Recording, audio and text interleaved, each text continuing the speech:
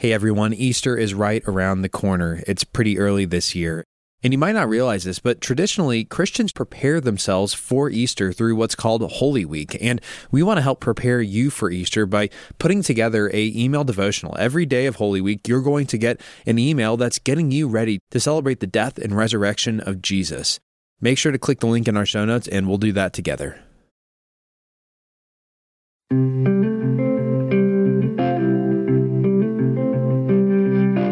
Welcome to 10-Minute Bible Talks, where we connect the Bible to your life and the time it takes to get to work. I'm Patrick Miller. And I'm Keith Simon. Right now we're working through the story of David's life, found in 1st and 2nd Samuel.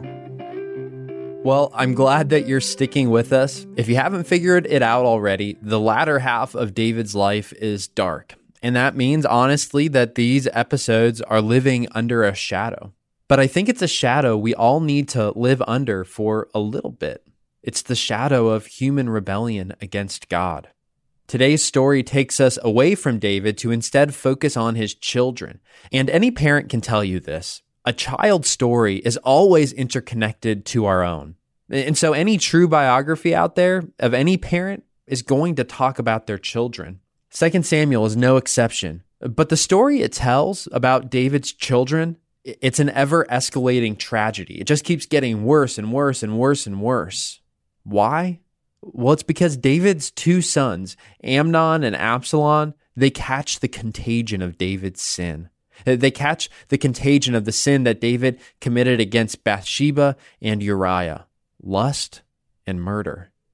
We read in 2 Samuel 13, "This happened sometime afterward. Absalom, son of David, had a beautiful sister named Tamar, and Amnon, son of David, became infatuated with her.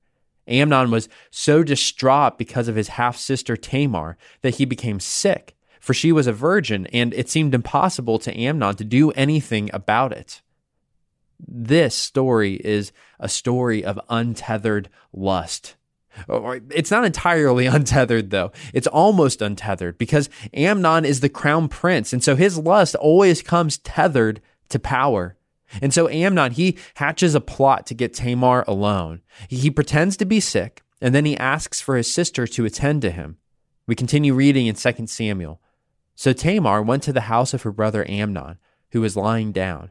She took some dough, kneaded it, and made the bread, and put it in his sight and baked it. Then she took the pan and served him the bread, but he refused to eat. 'Send everyone out of here,' Amnon said. So everyone left. Then Amnon said to Tamar, 'Bring the food here into my bedroom so that I may eat it from your hand.' And Tamar took the bread she had prepared, and she brought it to her brother Amnon in his bedroom. But when she took it to him to eat, he grabbed her, and he said, 'Come to bed with me, my sister.' 'No, my brother,' she said to him, 'don't force me. Such a thing should not be done in Israel. Don't do this wicked thing. What about me? Where could I go? Where could I get rid of my disgrace? And what about you? You would be like one of the wicked fools in Israel. Please speak to the king. He will not keep me from being married to you.' But he refused to listen to her, and since he was stronger than her, he raped her. Then Amnon hated her with intense hatred. In fact, he hated her more than he had ever loved her. Amnon said to her, 'Get up and get out.'" Amnon's sexual violence is horrifying. Any sane reader of this story wants justice and wants justice immediately. But what's David do? Well, we learn that he's angry, he's furious, but he remains silent. There's no justice. The narrator says Tamar lived in her brother Absalom's house, a desolate woman.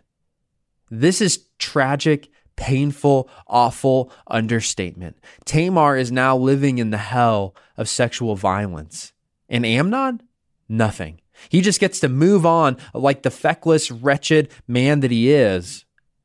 And he learns an important lesson in the process. Power absolves even the worst atrocities. Not much has changed today, has it?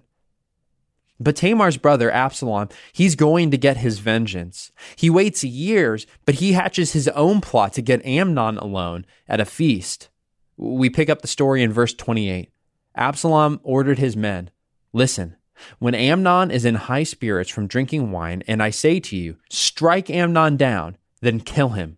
Don't be afraid. Haven't I given you this order? Be strong and brave." So Absalom's men did to Amnon what Absalom had ordered. Then all the king's sons got up, mounted their mules, and fled. Absalom takes his revenge. He murders his own brother, and he flees the country. And again, what does David do? Well, nothing. He mourns the loss of both sons in their own ways. Tamar, she languishes, but nothing changes. So welcome to David's family.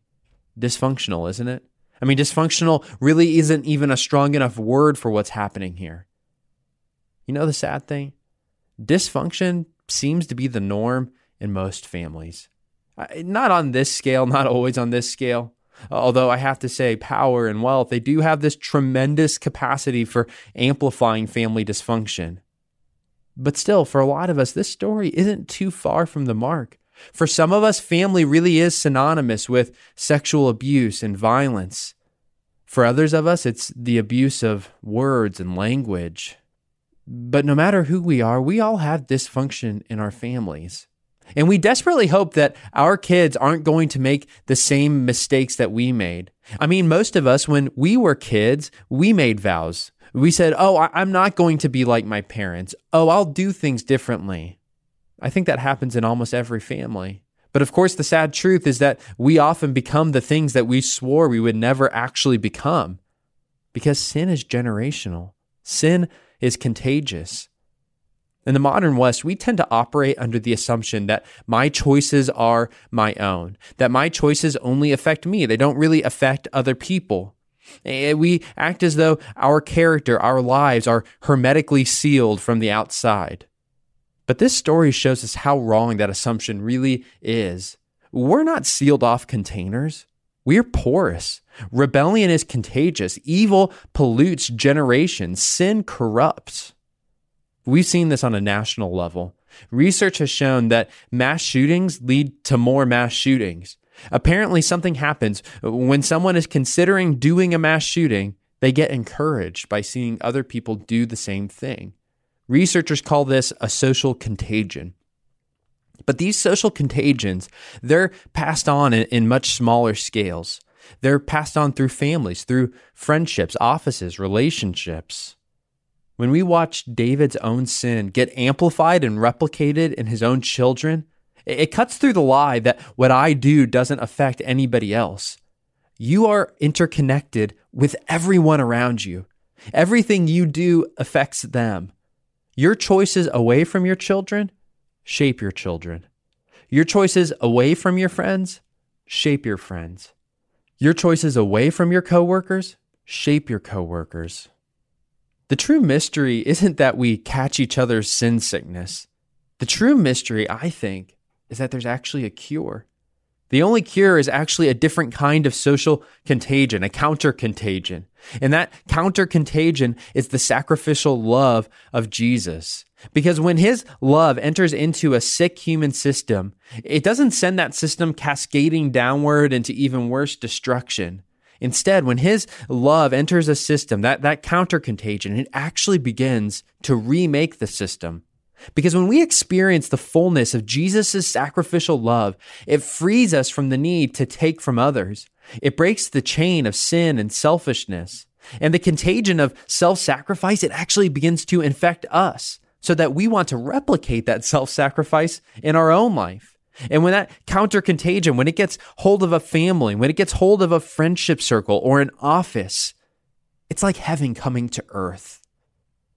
So today, ask yourself this question: which contagion do you want to spread? Selfishness or the self-sacrifice of Jesus?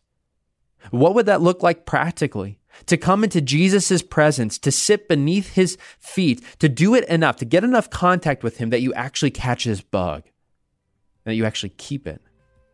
How would your family change? How would your office change? How would your friendships change if you brought the counter-contagion of Jesus' sacrificial love into your systems?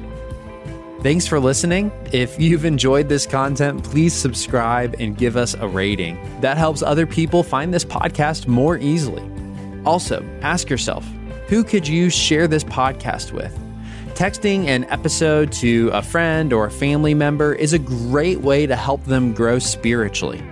If you want to go deeper, check out our show notes for book recommendations.